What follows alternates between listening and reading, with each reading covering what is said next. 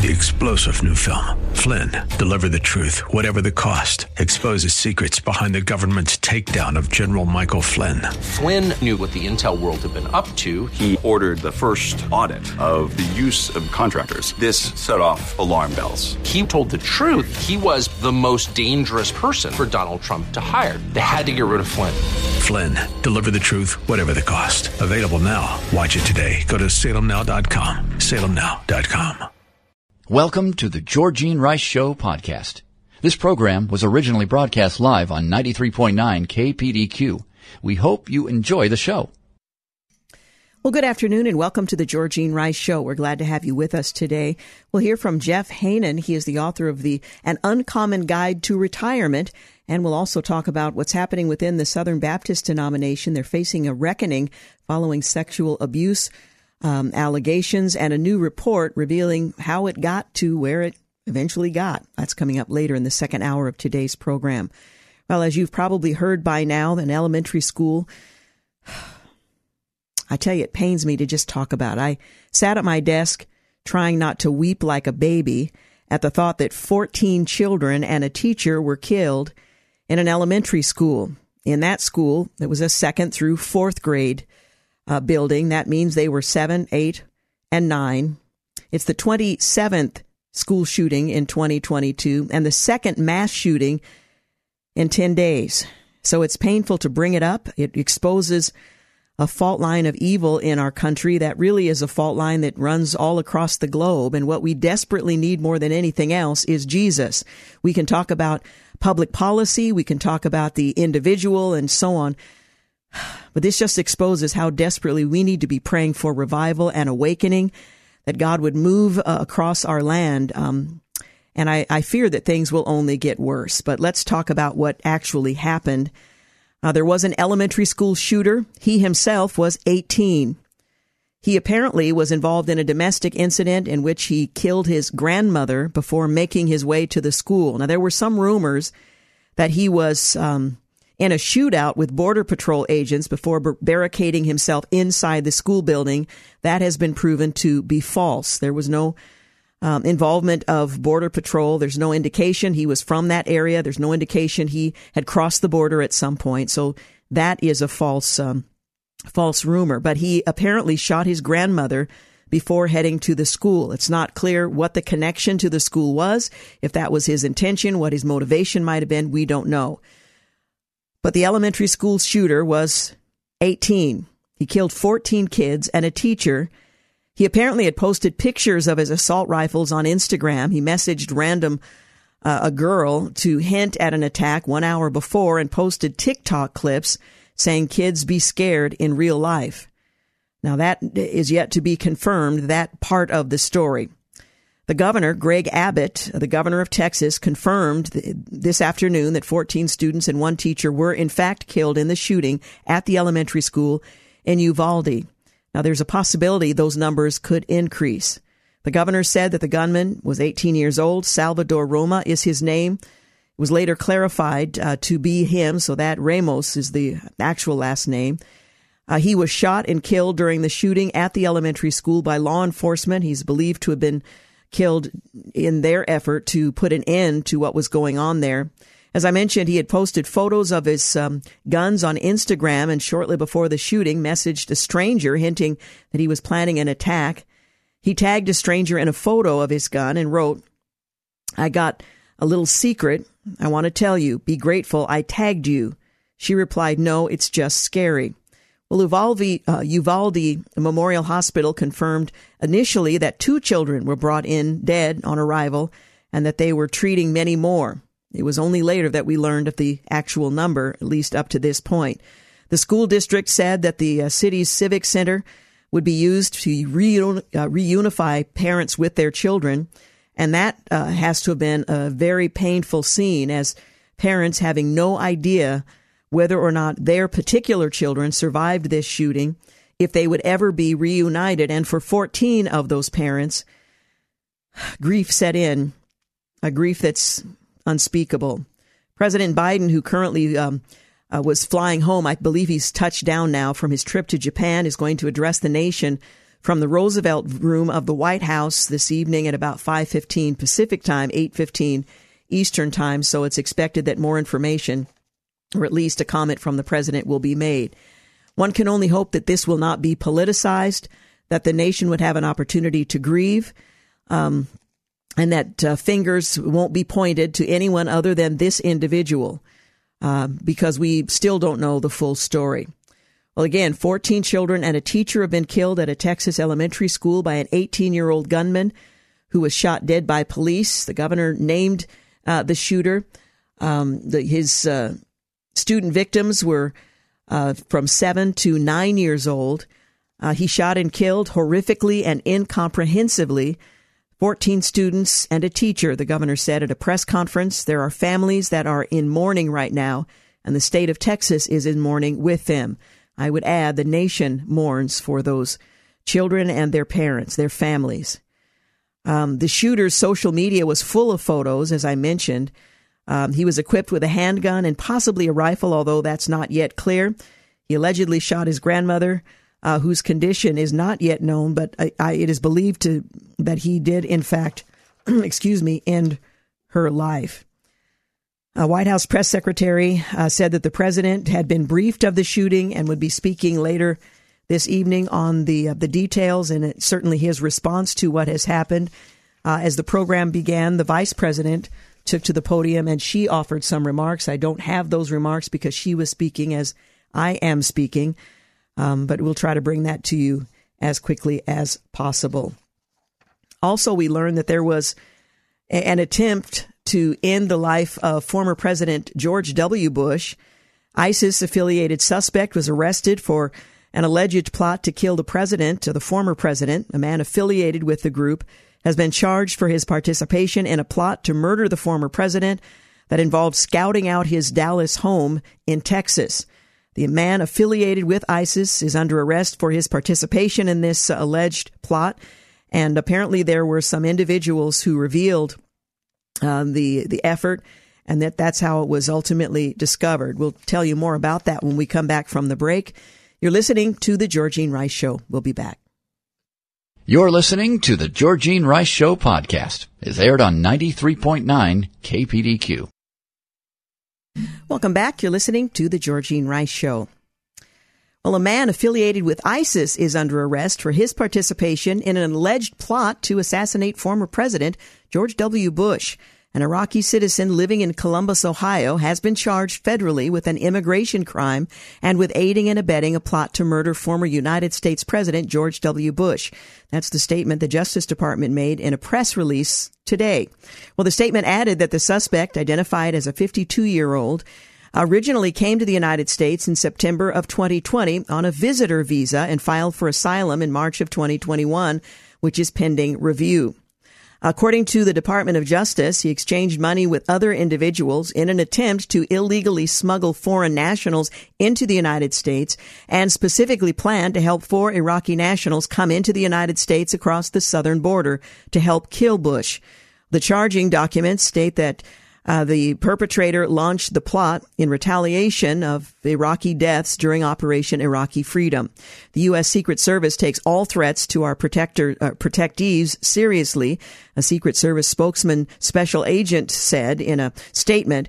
In order to maintain operational security, the Secret Service does not discuss the means and methods used to conduct our protective operations or matter of protective intelligence. It's not clear if any steps have been taken to increase security around the former president. President Bush has all the confidence in the world in the United States Secret Service and our law enforcement and intelligence community, says the chief of staff for the office of George W. Bush, Freddie Ford, in a statement. The United States sanctioned ISIS facilitators this week in Syria and Turkey in an effort to expose and disrupt the network of violent extremists. Secretary of State Anthony Blinken said on Monday that by designating them, the Biden administration aims to expose and disrupt an international ISIS facilitation network that has financed ISIS recruitment, including vulnerable children in Syria. Meanwhile, Hillary Clinton's 2016 campaign manager said that Clinton agreed to leak allegations that the Trump Organization had a secret communications channel with Russia's Alfa Bank to the media during his Friday testimony in the Michael Sussman false statement trial. Mook said that he and his campaign and the campaign were unsure of the evidence's credibility at the time, and that part of the purpose of leaking it to the press was to have a reporter run it down further and vet it out. Well, after a discussion with senior campaign staff, Mook said that he discussed it with Hillary as well, and that she agreed to their decision to hand the evidence over to the press. Well, Sussman, a former partner at the Perkins Coie law firm, is on trial for allegedly misrepresenting himself to them, the FBI General Counsel James Baker, in the fall of 2016 when he presented the evidence to Baker. Well, the prosecution alleges that he brought the evidence to Baker as an attorney for both the Clinton campaign and tech executive Rodney Joffe, while telling Baker he was bringing the evidence to help the Bureau. Baker, who had known Sussman for years after working with him at the Department of Justice, testified Wednesday that he was 100% confident that Sussman said he wasn't representing a client when they met. A text message from Sussman to Baker from the day prior reads, "Jim, it's Michael Sussman. I have something time sensitive and I need to discuss. Do you have availability for a short meeting tomorrow? I'm coming on my own, not on behalf of a client or company. Want to help the Bureau. Thanks." End quote. Well, the former FBI General Counsel said that he would have treated the meeting and subsequent investigation differently had he known Sussman was coming forward on behalf of the Clinton campaign. The evidence that Sussman delivered to Baker came in the form of domain names system data that allegedly showed frequent communications between servers associated with the Trump Organization and Russia's Alfa Bank. That has since been discredited. The data was provided to Sussman by Joffe, an executive at the cybersecurity firm Neustar, which was also being represented by Sussman as part of his role as the partner in the Perkins Coie law firm. Well, FBI agent Scott Hellman testified Tuesday that he was immediately skeptical of the data and accompanying analysis that suggested illicit communications between the campaign and Alfa Bank. In fact, the quality of the analysis was so poor that Hellman questioned whether its source had a mental disability in the private chat with FBI colleagues. Well, opposition research firm Fusion GPS, which Perkins Coie hired to work on behalf of the Clinton campaign, translated the DNS data into layman's terms and pitched it to various reporters, including a writer for Slate. We certainly hope that he would publish an article, former Fusion GPS employee testified. Well, the writer obliged at Slate, touting the claims in the article published in October of 2016, a little over a week before Election Day. Under questioning, she explained that she was conversant but not an expert on DNS data. Well, prominent Democratic lawyer Mark Elias, who worked alongside Sussman at Fusion GPS in 2016, testified earlier in the week that efforts to publicize opposition research can be helped if the FBI begins looking into the claims, as the fact of an investigation can encourage media attention, an attempt to manipulate the outcome of the election. Though he insisted that he didn't think Sussman's decision to bring the Trump Alfa evidence to Baker benefited the Clinton campaign. Well, after the Trump Alfa Bank evidence was made public via media leaks, Clinton touted the claim on Twitter, pretending that she had no idea and was just learning alongside everyone else what the allegations might have been. Well, in other news, a little bit closer to home, permits are going to be required now through September the 5th for drivers planning to visit the waterfall corridor along the historic Columbia River Highway. I know, I'm shocked too.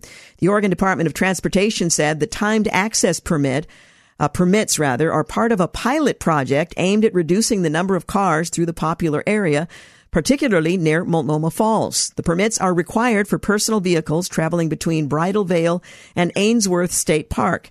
They cost $2. They're required 7 days a week between 9 a.m. and 6 p.m.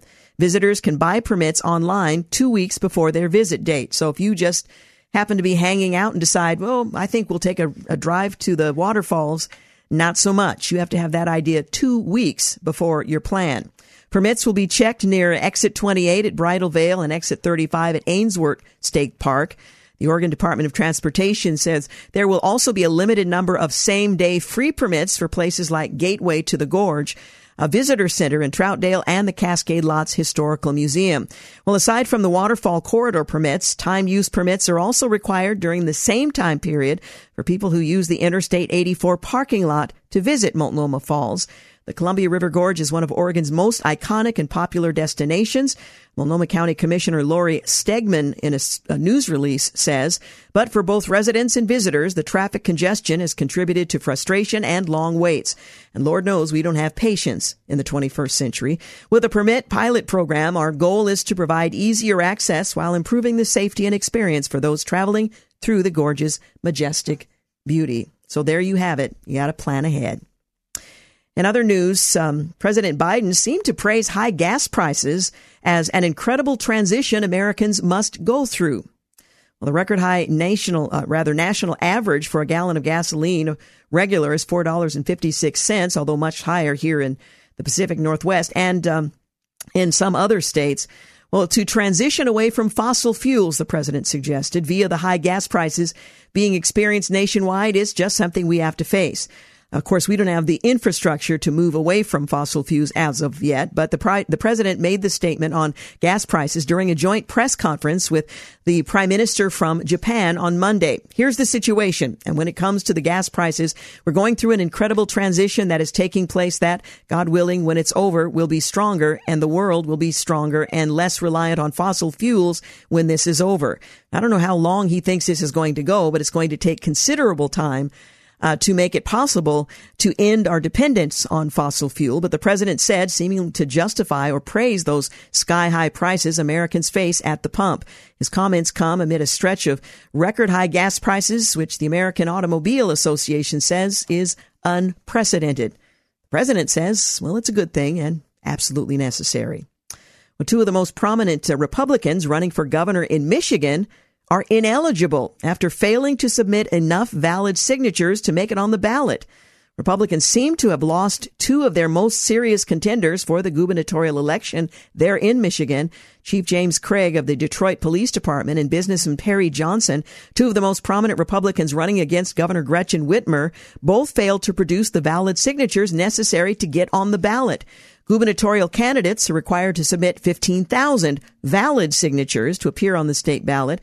According to the Bureau, the affected candidates were victimized via a series of petitioners who obtained nothing but invalid or otherwise unusable signatures, putting them well below the mark. Michigan's petition process is fatally flawed because it easily allows criminals to victimize candidates for public office and their thousands of supporters who legitimately signed petitions, said one of the candidates of the situation in a campaign statement on Monday. We must bring quality to the petition process by allowing campaigns a mechanism to compare signatures that are gathered by circulators with signatures on the qualified voter file to ensure their legitimacy. Hey, you're listening to the Georgene Rice Show. We need to take a quick break. When we come back, we're going to give you an opportunity to win a pair of tickets to the Maverick City concert that's coming up in July. All the important details in just a few moments. You're listening to the Georgene Rice Show podcast. It's aired on 93.9 KPDQ. We're back. You're listening to the Georgene Rice Show. Well, as you may know by now, there's going to be a great concert coming to the Portland metro area, the Moda Center, on the 20th of July, and we want to make sure you're there so you can win a pair of tickets to see Maverick City Music with Kirk Franklin and others, Jonathan McReynolds and House Fires. Okay, I have no idea who House Fires is, but they're probably good. Anyway, Maverick City Music and Kirk Franklin are bringing their friends with them, and we're giving away some tickets. But I want to let you know there are two ways to win access to the concert. Two ways. You can listen to this program, and we'll be giving away tickets through early part of next month, or you can enter online at kpdq.com. You can also, of course, buy your tickets, and all the details about the concert can be found on our website as well. But right now, we want to give a pair of tickets away to our fourth caller, and the number to call, 1-800-845-2162. 800-845-2162. Again, the concert is at the Moda Center here in Portland on the 20th of July, featuring Kirk Franklin, Maverick City Music, along with Jonathan McReynolds and House Fires. You can also enter to win online at kpdq.com. Caller number 4, 800-845-2162. It's going to be an amazing night of worship. Well, continuing on with the news, fueling the fire, the president appeared to praise ballooning gas prices as an incredible transition. Georgia voters turn out in record numbers despite the president and the media's Jim Crow claims. And a return to sender, the D.C. Archdiocese has been caught in an embarrassing email snafu over Speaker Pelosi's communion ban. The Roman Catholic Archdiocese in D.C. mistakenly emailed a reporter seeking comment on its position regarding the San Francisco Archbishop's decision to bar House Speaker Pelosi from California from receiving communion due to her stance on abortion after her reportedly taking communion in D.C. on Sunday. When the Washington Examiner reached out to the Archdiocese for comment, the outlet received an email stating that media requests on the subject will be ignored. In the Pennsylvania Senate runoff, the RNC has stepped in against a McCormick lawsuit as Dr. Oz leads. And in a call to arms, an Afghan rebel group calls for Biden's support and warns of the risk of another 9/11 type attack if he doesn't come to their aid. Fearing rampant corruption, Republican lawmakers urge the president to halt efforts to empower the World Health Organization. In an unfortunate case of Hayden Biden, President Biden has gone over 100 days without doing any mainstream media interviews, during which time a multitude of new crises have gripped the country and the world. Offering a unique and illegal housing plan, Washington Democratic congressional candidate Rebecca Parson has a bold idea to get Congress to pass housing legislation, have 1 million people break into empty houses. Well, Parson, a member of the Democratic Socialists of America, is running to represent Washington's 6th congressional district. She also suggested that minimum wage be $30 per hour. A new political action committee has formed, attempting to draft Florida Governor Ron DeSantis to run for president in 2024. Not clear if he's interested. Saying he's actually better than ever, Bill Maher pushed back against the notion that President Biden has made a mental decline in recent years. A progressive curriculum, a Christian book a children's book in New York City schools reportedly slams Mitch McConnell, praises Representative Alexandria Ocasio-Cortez, and mocks religion. Defending Hillary, the Washington Post defended Ms. Clinton and claims she didn't trigger the Trump-Russia probe despite evidence to the contrary. In a Catholic critique, The View co-hosts ripped Texas Governor Greg Abbott and former Attorney General William Barr for the death penalty and capital punishment support as practicing Catholics. No word, however, on Pelosi or Biden, both Catholics, for their abortion support. In a return of the mask mandate, a Philadelphia school district reinstated their mask mandate for students and staff, citing increased COVID-19 cases. And President Biden says the U.S. will use military force to defend Taiwan. However, the administration walked it back. The Washington Post reports, speaking to reporters during his first trip to Asia as president, President Biden said the United States would defend Taiwan militarily if it came under attack by China, despite the U.S. policy of remaining vague on the subject, and that deterring Beijing from aggression in Taiwan and elsewhere was among the reasons it was critical to punish Russian President Vladimir Putin for his barbarism in Ukraine.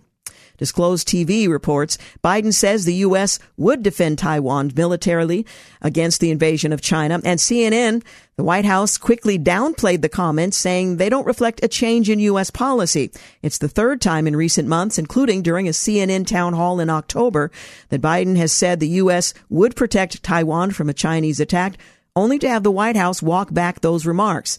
The question is, who is the president? Who's calling the shots? RNC research says CNN, several administrative officials were caught off guard when Biden said, again, the U.S. would intervene militarily if China attacked Taiwan. This is not the first time. Twice before, Biden had suggested the U.S. would intervene, and his staff walked it back. A Russian envoy resigned over the war in Ukraine, saying, "Never have I been so ashamed of my country," end quote. Public criticism of Russian foreign policy from a government insider is rare, and the Associated reports that the veteran Russian diplomat to the UN office at Geneva says he handed in his resignation before sending out a scathing letter to foreign colleagues, inveighing against the aggressive war unleashed by Russian President Vladimir Putin in Ukraine. Boris Bondarov, 41, confirmed his resignation in a letter delivered Monday morning. For 20 years of my diplomatic career, I have seen different turns of our foreign policy, but never have I been so ashamed of my country as on February 24th of this year, he wrote, alluding to the date of Russia's invasion. Hillel Neuer writes that Russia's counselor to the United Nations in Geneva has resigned.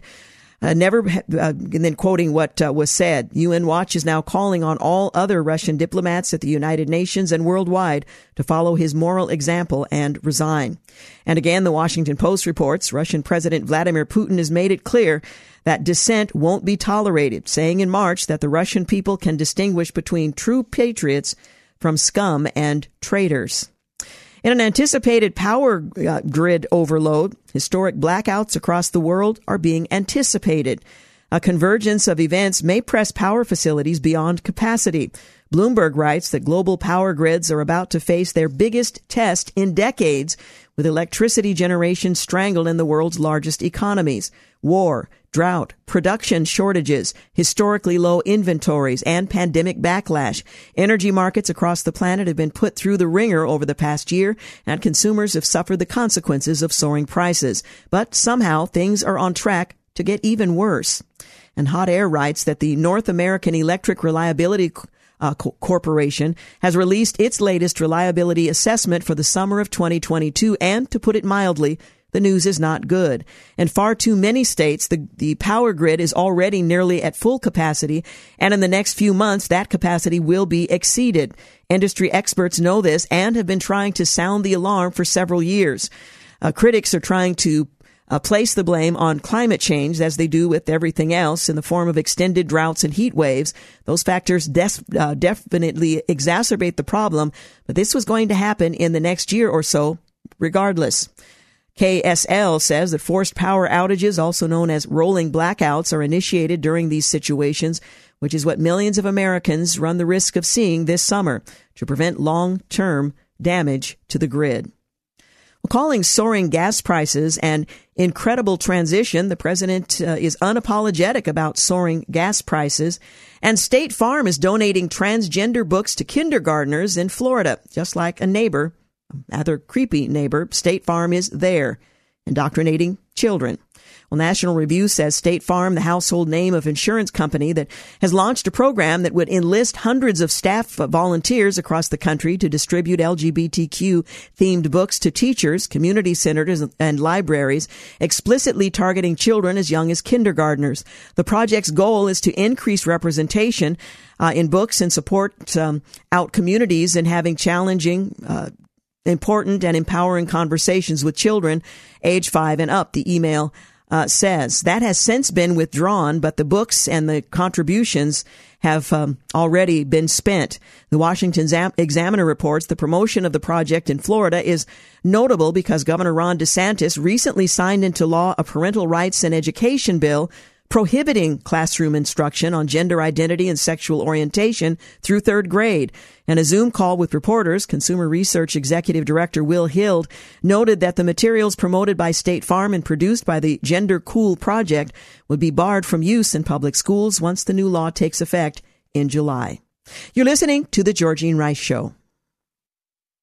You're listening to The Georgene Rice Show podcast. It's aired on 93.9 KPDQ.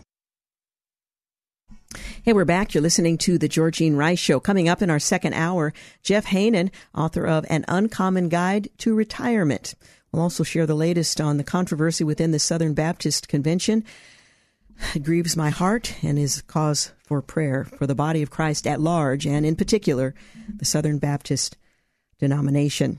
Well, Starbucks is closing all of their stores in Russia. This marks the most recent major business to leave the country. CNBC reports that after 15 years operating in the country, Starbucks will exit the market, joining companies like McDonald's, ExxonMobil, and British American Tobacco in withdrawing from the country completely. The coffee giant announced Monday that it will no longer have a brand presence there. Starbucks has 130 locations in the country, which account for less than 1% of the company's annual revenue. They are all licensed locations, so the Seattle-based company itself doesn't operate them. Daily Wire reports that the company also previously announced its support of the Ukrainian people through its Starbucks Foundation.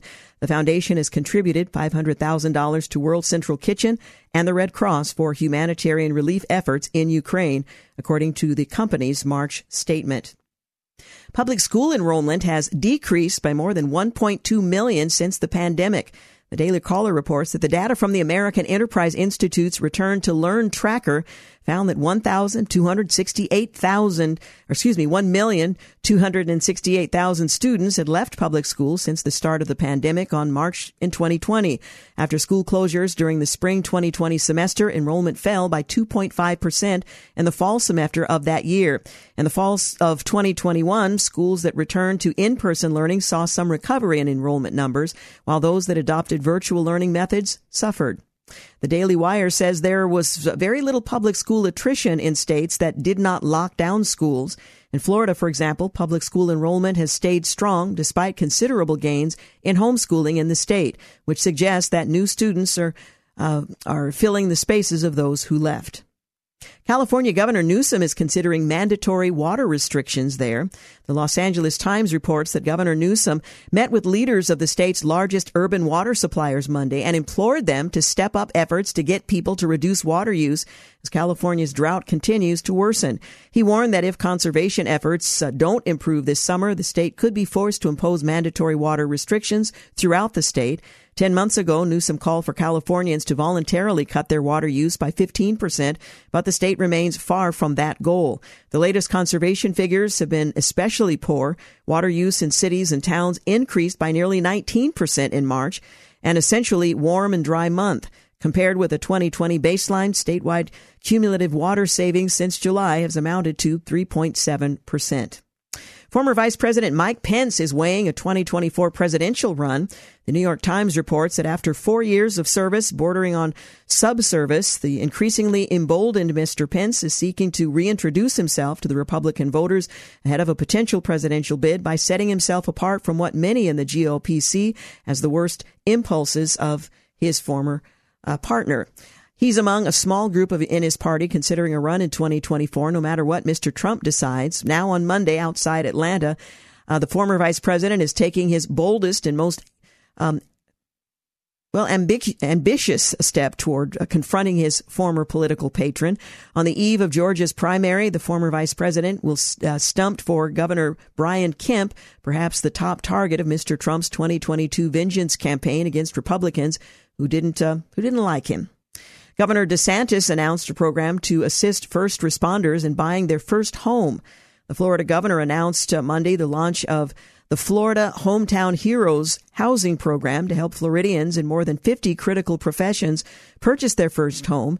The new initiative will be available to state law enforcement officers, firefighters, educators, healthcare professionals, child care employees, and active military or veterans as part of a $100 million program.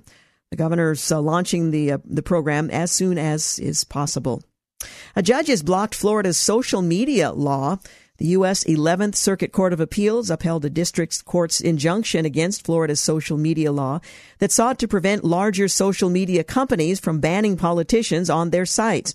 The impetus for the creation of the law was Twitter's ban of Donald Trump following the January 6th Capitol riot, with the argument being concerned for upholding the right of free speech. Ironically, the court cited infringement of the First Amendment for its ruling against the law. It is substantially likely that the law's content moderation restrictions and its requirement that platforms provide a thorough rationale for every content moderation action violate the First Amendment, the court found. Appellate Judge Kevin Newsom wrote, "Put simply, with minor exceptions, the government can't tell a private person or entity what to say or how to say it. Florida's law is similar to a Texas law forbidding social media companies from censoring users over their expressed viewpoints. Yet in Texas, the 5th Circuit Court of Appeals upheld the law. The issue is now likely to head to the U.S. Supreme Court, as if they didn't have enough on their plate."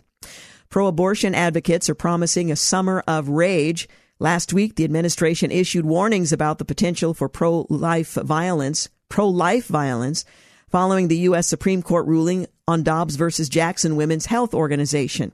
The direction of the warning made absolutely no sense given the unprecedented SCOTUS leak indicating that Roe v. Wade will likely be overturned.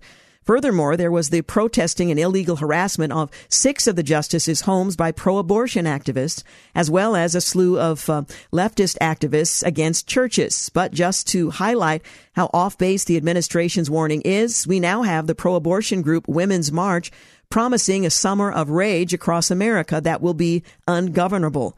Well, these extremists are making it crystal clear for anyone listening where the threat of genuine violence will be coming from, and those threats aren't coming from those in the pro-life movement. In a possible diversity tit-for-tat at UNC, the University of North Carolina at Chapel Hill has been denied accreditation for its journalism school, and the reason given has little to do with journalism and everything to do with woke ideology.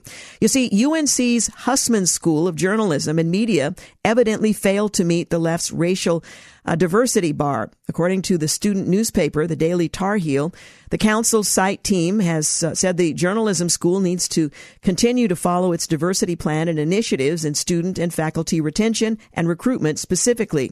It also said the school needs to include diversity and inclusion within its curriculum. Reading between the lines, the decision likely has everything to do with UNC's controversial attempted hire last year of woke race agitator Nikole Hannah-Jones, who gained fame following the New York Times publishing her infamous work of fiction called The 1619 Project. Hannah-Jones, who has no academic background, is offered a position for 5 years at an annual salary of $180,000 with an option for tenure after the initial contract was up. She rejected the offer due to a lack of a tenure guarantee, while also citing viewpoint discrimination and race and sex discrimination as further reasons for her decision. It now appears that UNC's failure to land a dubious journalist as a professor has brought the wrath of higher education's woke committed radicals, and now the school will be paying the price, as failure to gain accreditation will likely lead to disinterest from prospective students as well as prestige. Well, gas prices set records for 2 weeks straight, while the president seems to praise high gas prices as the incredible transition Americans must go through.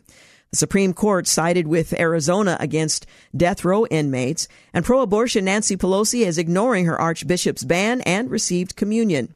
Documents reveal the FBI wrongly told its agents that Trump-Russia collusion claim had come from the Department of Justice. And the House Committee on Ethics said in a statement on Monday that it has opened multiple investigations into outgoing Representative Madison Cawthorn, the Republican from North Carolina. The press release from the committee comes after Cawthorn was defeated in the Republican primary for the seat representing North Carolina's 11th district by Chuck Edwards, a 3-term state senator and business owner. The investigations into Cawthorn will look into his involvement with a cryptocurrency and whether he had an inappropriate relationship with a staffer. Gavin Newsom urges aggressive water conservation and warns of statewide restrictions, and backlash prompts State Farm to end the program donating trans books to schools. They've already paid for them. They've already distributed them. They're already out there, but they now are moving away from their commitment. And in a bit of humor, it's a miracle. Pfizer announces it's just happened to finish a monkeypox vaccine yesterday. Well, the truth is, it wasn't Pfizer, but one of the others. Moderna has actually come up with a monkeypox, or they're working on one. So it's not quite so humorous or fictitious as originally thought. Now, we need to take a break, but we will return after news and traffic here at the top of the hour. And in our second hour, a conversation with Jeff Haanen, an uncommon guide to retirement. You're listening to the Georgene Rice Show podcast. It's aired on 93.9 KPDQ. We're back. You're listening to the second hour of the Georgene Rice Show. Coming up later this hour, Jeff Haanen, author of An Uncommon Guide to Retirement, Finding God's Purpose for the Next Season of Life. We'll also talk about the latest with the Southern Baptist Convention weighing how to respond to disclosures from a new report.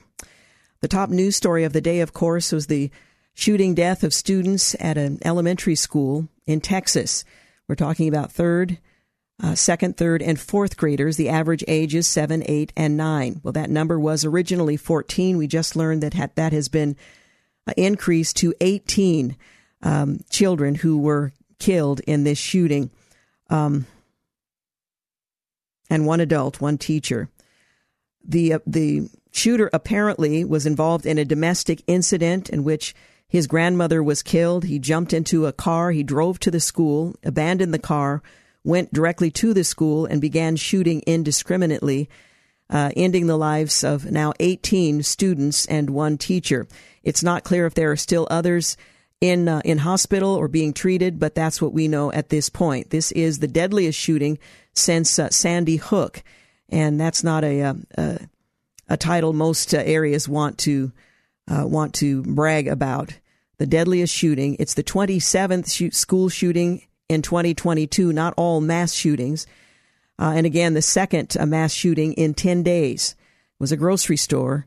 In the most recent example of the same. The president is going to be addressing the nation at about 5:15. We will not be carrying that audio, but do want to let you know that that's available. You'll probably be able to pick it up online once the president has finished as well. But wanted to bring you the latest.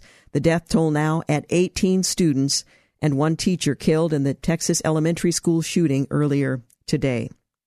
Well, just before the break, I mentioned that Moderna is testing a potential monkeypox vaccine. The U.S. Centers for Disease Control and Prevention said smallpox vaccine is being used in monkeypox cases. So Moderna is testing potential vaccines against the monkeypox in a preclinical trial.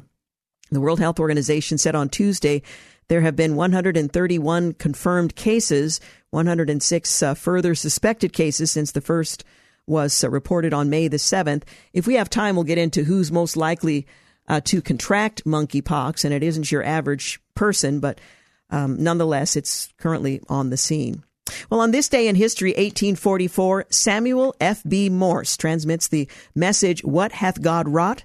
from Washington to Baltimore as he formally opens America's first telegraph line. 1883, the Brooklyn Bridge opens in New York City in a ceremony attended by President Chester Arthur and Governor Grover Cleveland. 1935, the first night game in Major League Baseball history is played after President Franklin Roosevelt activates a switch that turns the lights on at Crossley Field in Cincinnati. 1937, the U.S. Supreme Court upholds the constitutionality of the Social Security Act of 1935. 1994, 4 Islamic fundamentalists convicted of bombing New York's World Trade Center in 1993 are each sentenced to 240 years in prison, respectively. 2001, the state of Maryland dismisses its wiretapping case against Linda Tripp after a judge disallows most of Monica Lewinsky's testimony. 2018, after a Justice Department briefing, Representative Adam Schiff, the top Democrat on the House Intelligence Committee, says there's no evidence to support claims that there was a government spy in President Trump's campaign.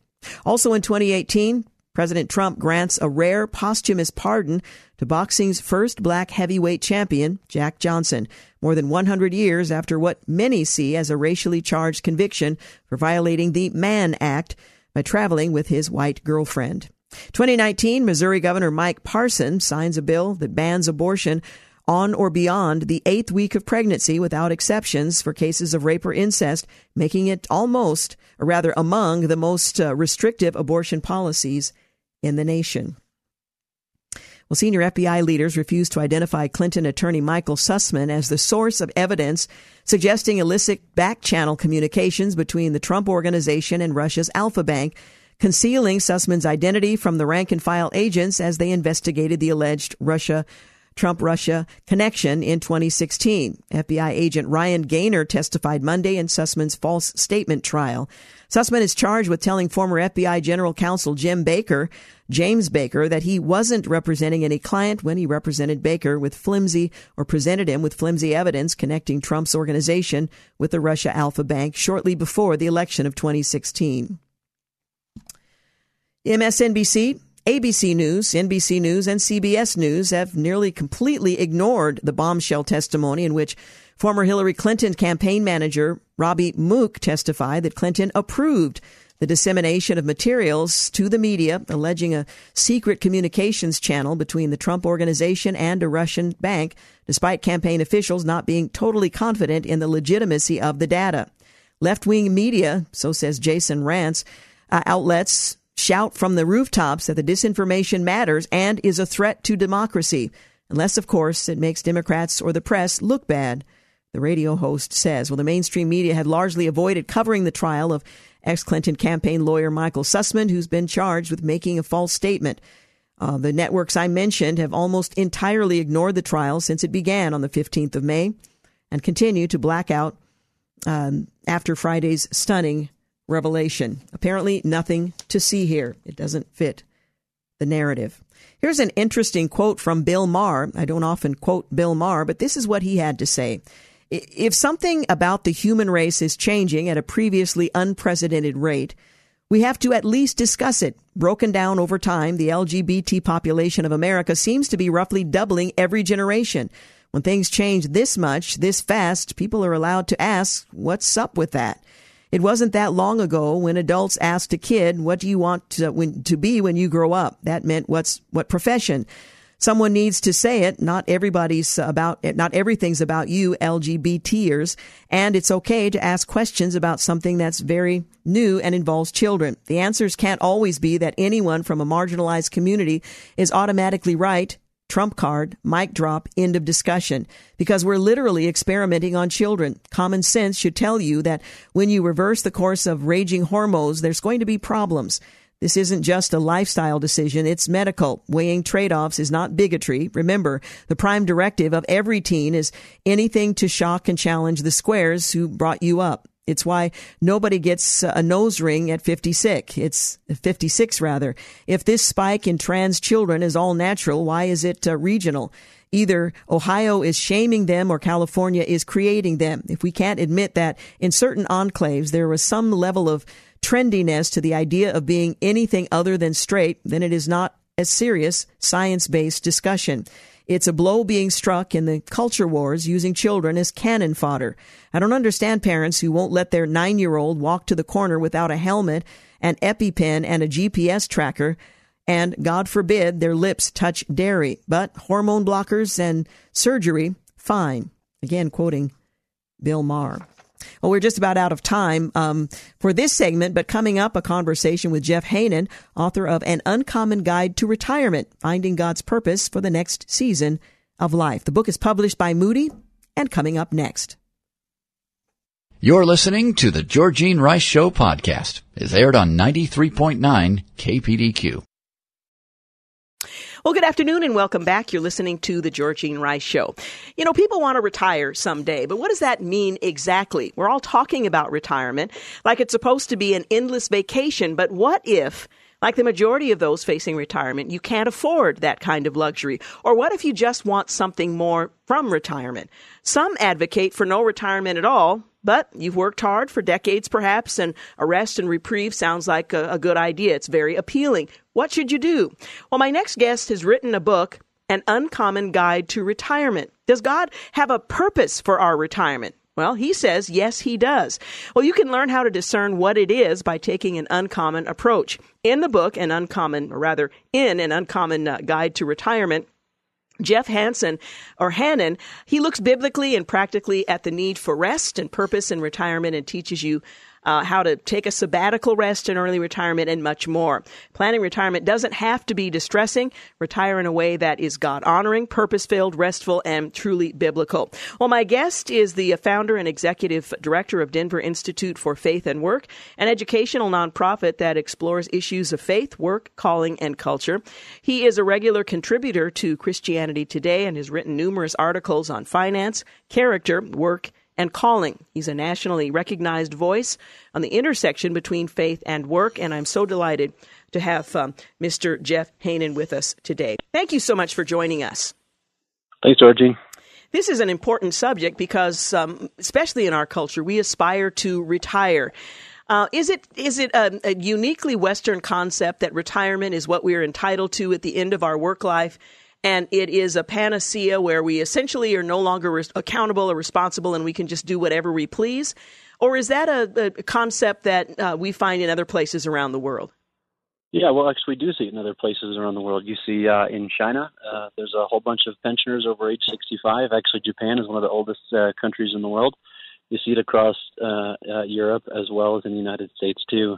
It tends to be more of a developed world conversation, less of a developing world conversation, but it definitely is a conversation that as the world has gotten richer, this is becoming just a norm of people thinking about, retirement as this never-ending vacation. Now, the subtitle of your book is Finding God's Purpose for the Next Season of Life, which implies, quite frankly, that God does have intention for the latter years of our lives, whether we're working for pay or not. What does the Bible have to say about these latter years, and what might we expect in terms of our being productive for the kingdom and useful in other ways? I think a really under talked about topic in our churches is the idea of becoming elders. So not only an elder in a local church or an office of a church, but historically, even the elders of Israel, there are people of wisdom and influence that ruled and didn't necessarily do the heavy lifting of the young soldiers, but they certainly exerted influence on a coming generation. So I think the Bible has a lot to say about rest, renewing the heart as you move into retirement, and re-engaging as elders that are not as interested in sort of just the retreat from life kind of mentality, but are re-engaging in a way that allows others to lead, but also they're leading as well. As we're exploring retirement in the 21st century that's pleasing to God, where should we begin? Yeah, that's a good question. In my book, I recommend that for those who can, and usually when you start taking some sort of a pension, even if it's Social Security, I recommend that people start thinking about retirement by taking a sabbatical rest. So a lot of folks have worked for a long time. It could be as a mechanic, it could be as a teacher, and really haven't had an extended season of pause and of rest.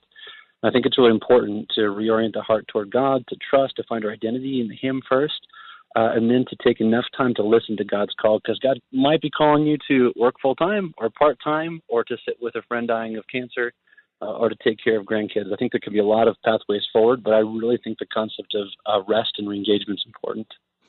We don't honor our elders like other cultures have, and like we used to here. We oftentimes look at older people as no longer being useful. Do you think we have a problem in recognizing the value of those who are at retirement age and who might want to re-engage but don't see the opportunities that they should? Yeah, I think you're right. I think what we do is we segregate. We segregate in our churches via age oftentimes, as well as in our culture. And so people that are older, live in your retirement community or move off to the side of communities rather than right at the center, which was more of a historical view. Mm-hmm. So I do think there is a big issue of how we see age. And, you also see this too with anti-aging creams and all sorts of other things that really see aging as a problem to be solved or a fix to be fixed in medicine. And the reality is we're all getting older, and this is not a problem to be solved. This is something to be embraced as we're humans, we're mortals, yet aging is a part of God's purpose. Before we talk about what retirement should look like and how we can approach it, let's consider for a moment what is lost when we disregard those who have a lifetime of wisdom and have the capacity to have influence, but are either sidelined by their own decisions or are sidelined because their value is not recognized. What do we lose when we don't cooperate with those who are retiring and ready to serve? Yeah, that's a good word. I think we lose a tremendous amount when we don't do this. We lose wisdom from previous generations. You actually, there's some studies out there that in many ways the very young and the old were meant for each other. There's opportunities for mentoring and for caring for one another and interdependence rather than sort of this vision of unfettered independence that we're really overlooked. So one of the parts of my book, I talk about family, and I think not enough of us are really intentional with what are the legacy we want to leave behind. And if any of us have had a grandma or grandpa that's really been influential, think about an entire country or even a world of people saying, I'm going to leave behind something better. I care not only about my life, but about generations to come, and I'm going to invest my days in that. There's a lot to be lost, but also a lot to be had for those that do re-engage and saying, I have much to give. You begin in your first chapter by quoting from Psalm 92:12-14. The righteous flourish like the palm tree and grow like a cedar in Lebanon. They are planted in the house of the Lord. They flourish in the courts of our God. They still bear fruit in old age. They are ever full of sap and green. I mean, what a lovely thought that our latter years are not to just simply to be whiled away, but that there is purpose in God's kingdom for us if we acknowledge his word, and seek him first, even in that season, to see where he might lead us. You write about decoding the culture of retirement and that there are 4 postures. We've talked about, this notion of let's vacation, but what are some of the other very common views on the culture of retirement? Yeah, good question. So, that first one is most common is let's vacation. That sees retirement never-ending vacation that really doesn't satisfy. The second one I talk about is that the majority of Americans can't afford that there's a lot of folks that haven't saved, according to financial planners, enough for retirement and end up feeling quite resentful. And you have to ask the question, then what do I do right now if I can't afford the vacation? The third view that I talk about is never retire is not biblical. So, of course, that's true. The concept of retirement is a new construct. Having said that, what's also not biblical is exhausted souls and exhausted lives. Mm-hmm. There's a lot of people that have either overworked or haven't had the opportunity not to work. And there's, I think, a deep need in our culture for a rebalancing of work and rest. And then the fourth view I talk about is vacation isn't as satisfying as world changing. So there's a good movement in many ways out there toward kind of civic engagement and volunteering and changing communities in retirement. But one of the things I question in this is we really got to take a look at the purpose, because a lot of people move from a career they didn't like and they get into volunteering, working for perhaps a nonprofit, and they realize the same problems follow them, the same lack of meaning. And we have to really recognize that meaning doesn't ultimately come from our work or our volunteering. It comes for the reason why we're doing it. So each of those 4 I kind of push on in the book and suggest an uncommon way forward. Yeah. I love that you write retirement may be just the opportunity to reassess these foundations of a fruitful life. And again, we don't often think about our latter years as being fruitful, but we have the potential and the opportunity to bear fruit that remains in ways that our working life did not afford. Yeah, absolutely. Yeah, I think there is a lot of opportunities for people to reassess and say, well, what do I want to do? What kind of a legacy do I want to live? And what do I want to leave behind me in retirement? And for those that are willing to say, hey, yes, let's take a vacation, but not thinking that the vacation is necessarily going to fill us, there's opportunities to reassess, saying, what do I want to leave behind me when I'm gone? Yeah. We're talking about the book, An Uncommon Guide to Retirement, Finding God's Purpose for the Next Season of Life. My guest is Jeff Haanen. We're going to take a quick break, but we will be back in just a moment. You're listening to The Georgene Rice Show. You're listening to The Georgene Rice Show podcast. It's aired on 93.9 KPDQ. We're back. You're listening to The Georgene Rice Show. I'm continuing my conversation with Jeff Haanen. He is the author of An Uncommon Guide to Retirement, Finding God's Purpose for the Next Season of Life. The question we often ask is, does God have purpose for me in my latter years? And this book answers from a biblical perspective that question in the affirmative. So I'm excited to consider that more and more of us are thinking about retirement as a means of extending our purpose and influence. Now, we talked right before the break about how we often look at retirement in various ways, some unbiblical, some less productive than we might imagine, and that endless vacation isn't the panacea we might imagine. You write in your second chapter about Sabbath. There is a prescription for a thorough rest, and that's an appropriate way to begin one's retirement, but it's not the way to continue throughout whatever number of years one might have. Describe what a Sabbath is in the context of retirement. Yeah, so in my book I talk about Sabbath not only in terms of one day of rest out of every 7, but the concept of a sabbatical. So a lot of folks have, unless you're a pastor or academic, probably haven't thought necessarily of taking a sabbatical, but I think it's a deeply biblical idea. In Leviticus 25, there's this idea of letting the land lay fallow for 1 year out of 7. And in that year was a time of remembering, of recentering our identity as God's people who are saved out of slavery from Egypt, of really refocusing our hearts and minds on God and trusting Him for provision for the future. And so there is a way to think about, I think, early retirement, less in terms of vacation and trying to vacate all the things we didn't like about our career, but more in terms of moving into sabbatical rest in a way that can renew the heart, heal past wounds, seek God's voice and His call for the next season of life. And that's an important element, too, is this calling. When we're younger, we tend to seek God and His calling on our life. We may feel that once our work life has ended, and I'm referring to our employment, that calling has come to a close as well. How do we pursue an understanding of God's calling on our life in that season, particularly if it differs from what we may have felt called to during our working years? Yeah, that's a good question. I think some of the language around calling our culture needs a little bit of myth busting. Yes. In many different ways. Calling oftentimes sounds like that ideal job, but the reality is none of us have ever had an ideal job. There's always problems, and there's thorns and thistles in whatever we've done. The highest call in the Bible is to love your Lord your God with all your heart, mind, soul, and strength, and to love your neighbor yourself. So I think if we take a sabbatical rest and reorienting the heart and the mind to God and His purposes and caring for the well-being of others, I think that sets the foundation of my retirement is not about self-actualization. It's about surrender. It's about self-surrender to God and His purposes. And then doors can, I think, begin to open up. And when we start to talk about calling, we can start to ask questions like, okay, God, as I look out in the world, where does it seem that you're at work? We can ask questions about like what talents and skills and networks do I have to leverage for His kingdom.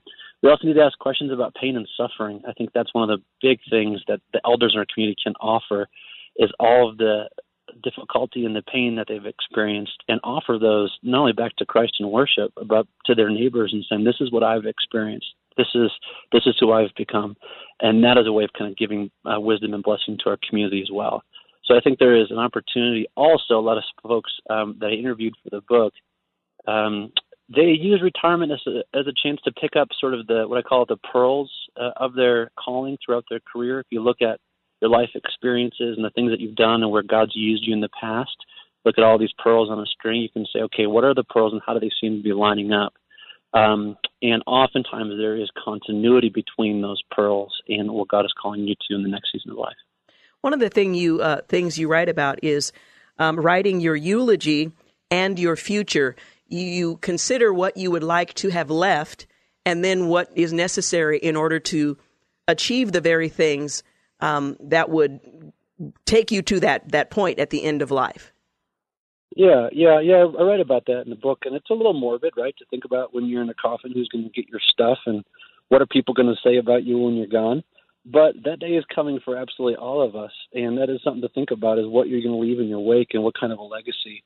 There's an activity, I think, that's pretty simple that a lot of folks can do, and I lead an educational nonprofit. We actually have young professionals write their eulogy as well. Mm-hmm. Of saying, what do you want to leave behind? And think about the different roles that God has placed you in. So as a worker, for me, a husband, as a father, as a son, what do you want to leave behind? And as I wrote a eulogy, I realized I wanted to leave behind a network of institutions and people committed to healing Christ's broken world. As a writer, I wanted to leave behind a written testimony to Christ's great love for the world. And as a husband and father, I wanted to leave behind a family committed to loving God with all your heart, mind, soul, and strength, and loving the neighbors as themselves. So it's a simple activity, but thinking about, okay, even looking at what would your 90-year-old self say to how you're making decisions today? It's a humbling question, but one that can really clarify what's important and what's not. Yeah. And then you ask the question, what does that mean for my work?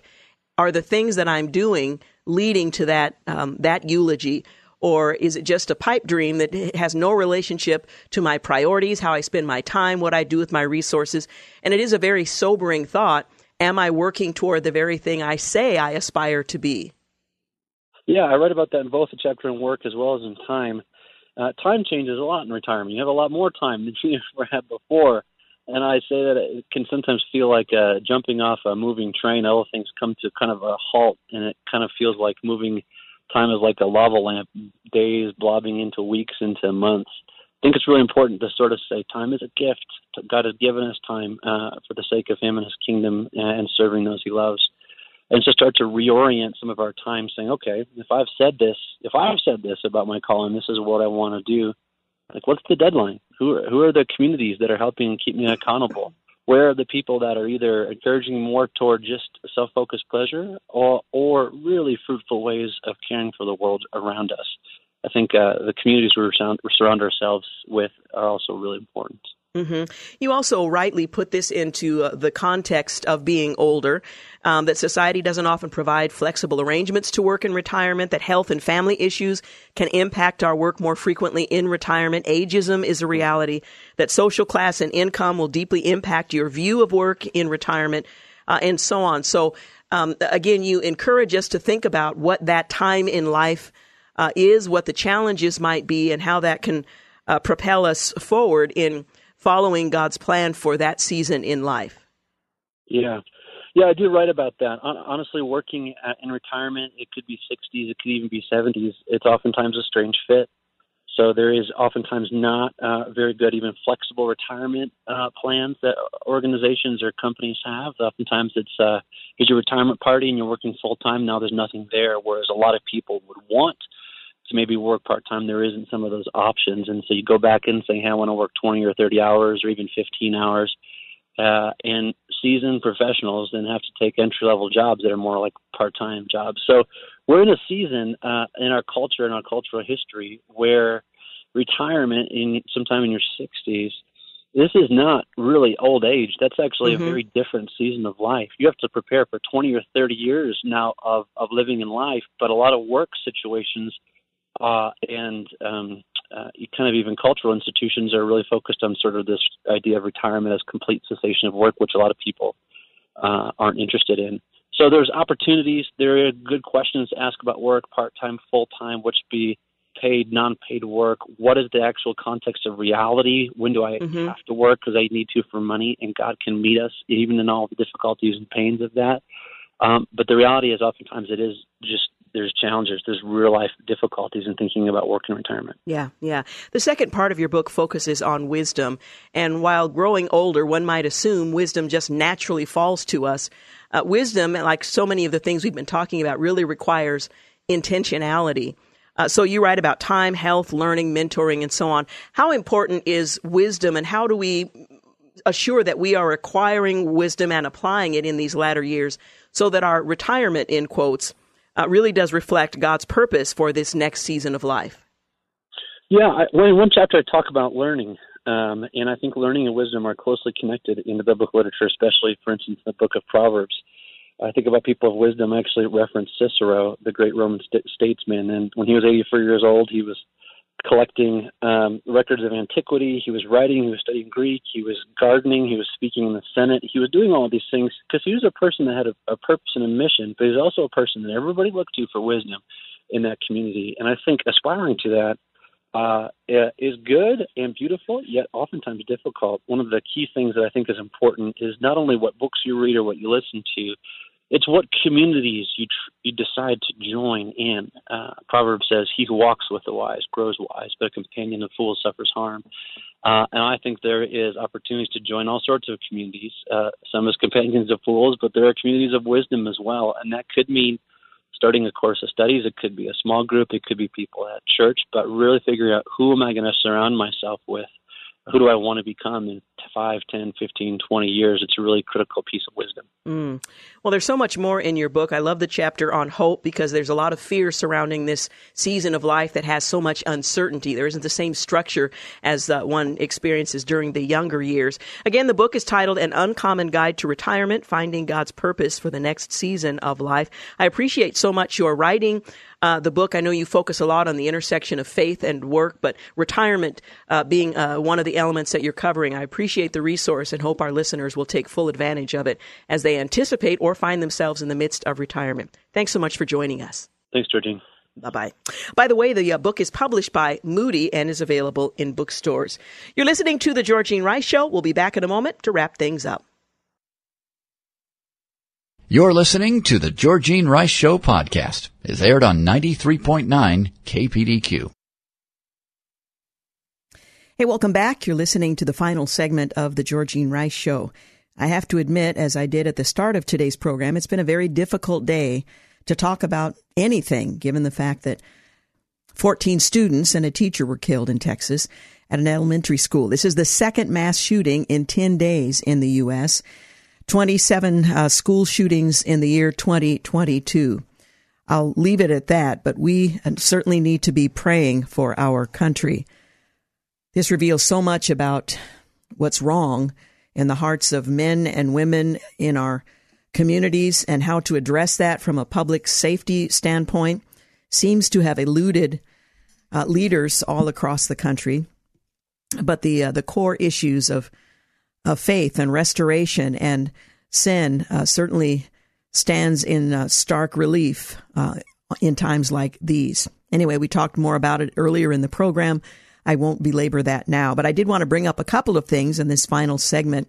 America's largest Protestant evangelical denomination, the Southern Baptist Convention, received a report it commissioned that investigated instances of sexual abuse by church leaders within the denomination. An independent firm was hired to investigate allegations of said abuse by SBC church leaders, as well as perform an audit regarding the practices of responding to those allegations.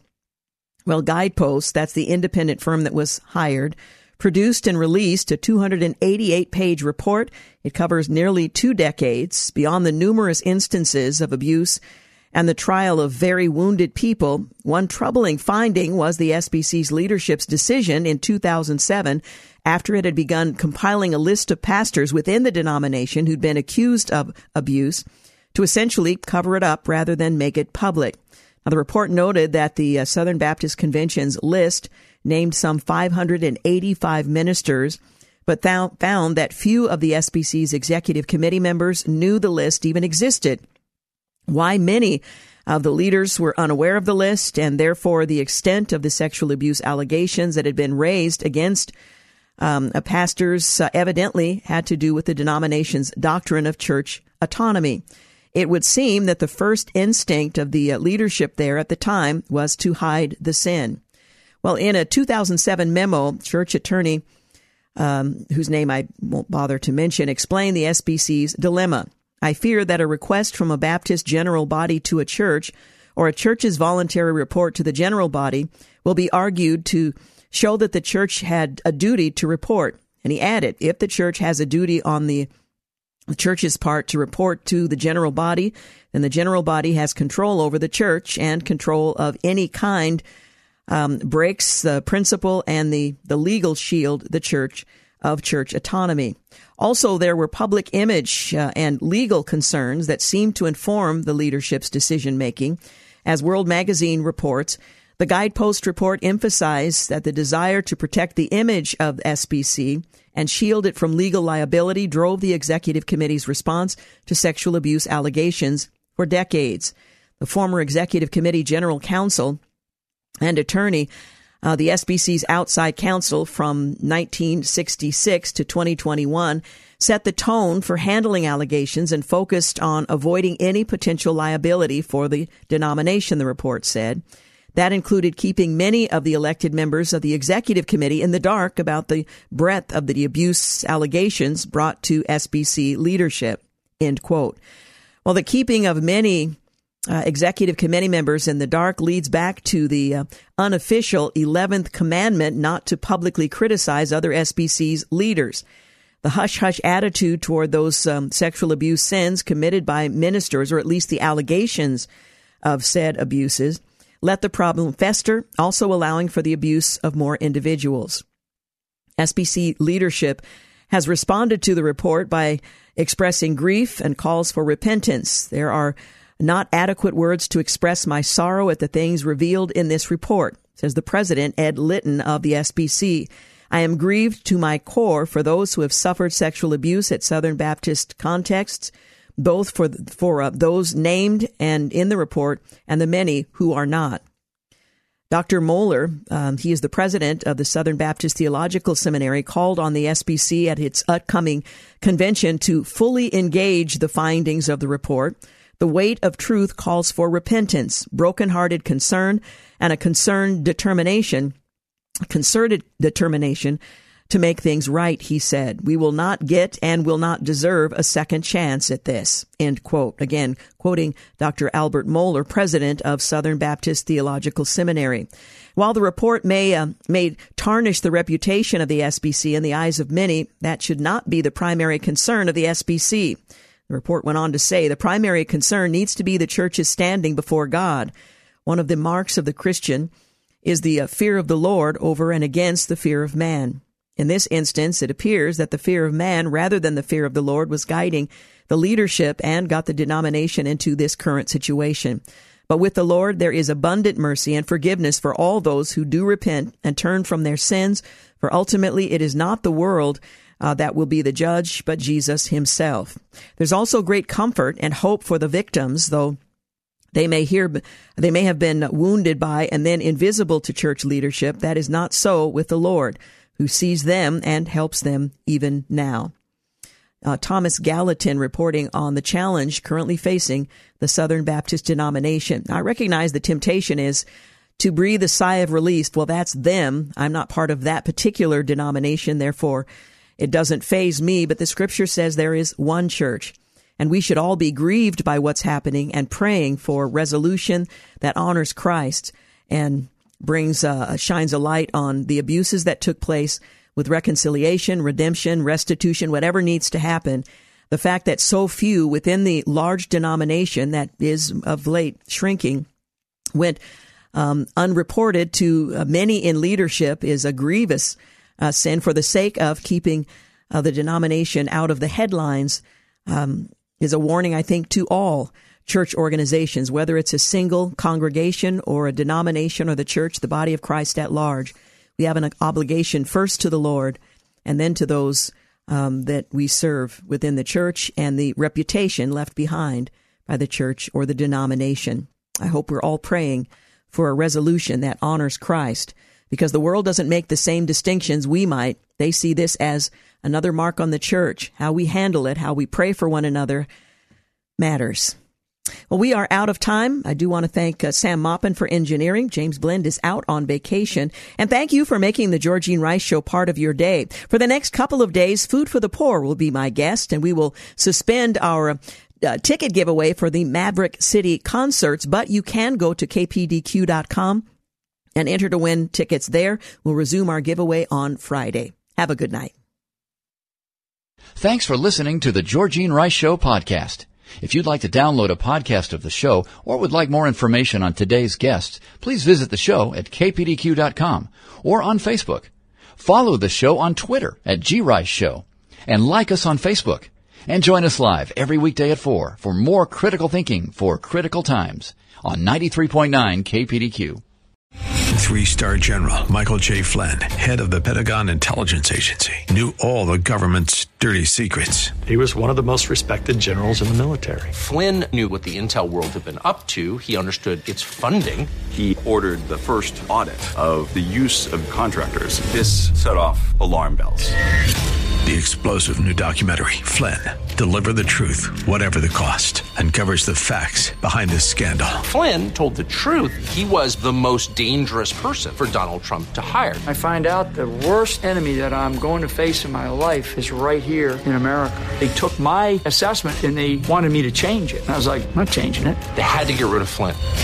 With in-depth interviews, archival footage, and never-before-seen personal records of the man behind the headlines. I just felt like I was drowning. Flynn, Deliver the Truth, Whatever the Cost. Available now. Watch it today. Go to salemnow.com. salemnow.com.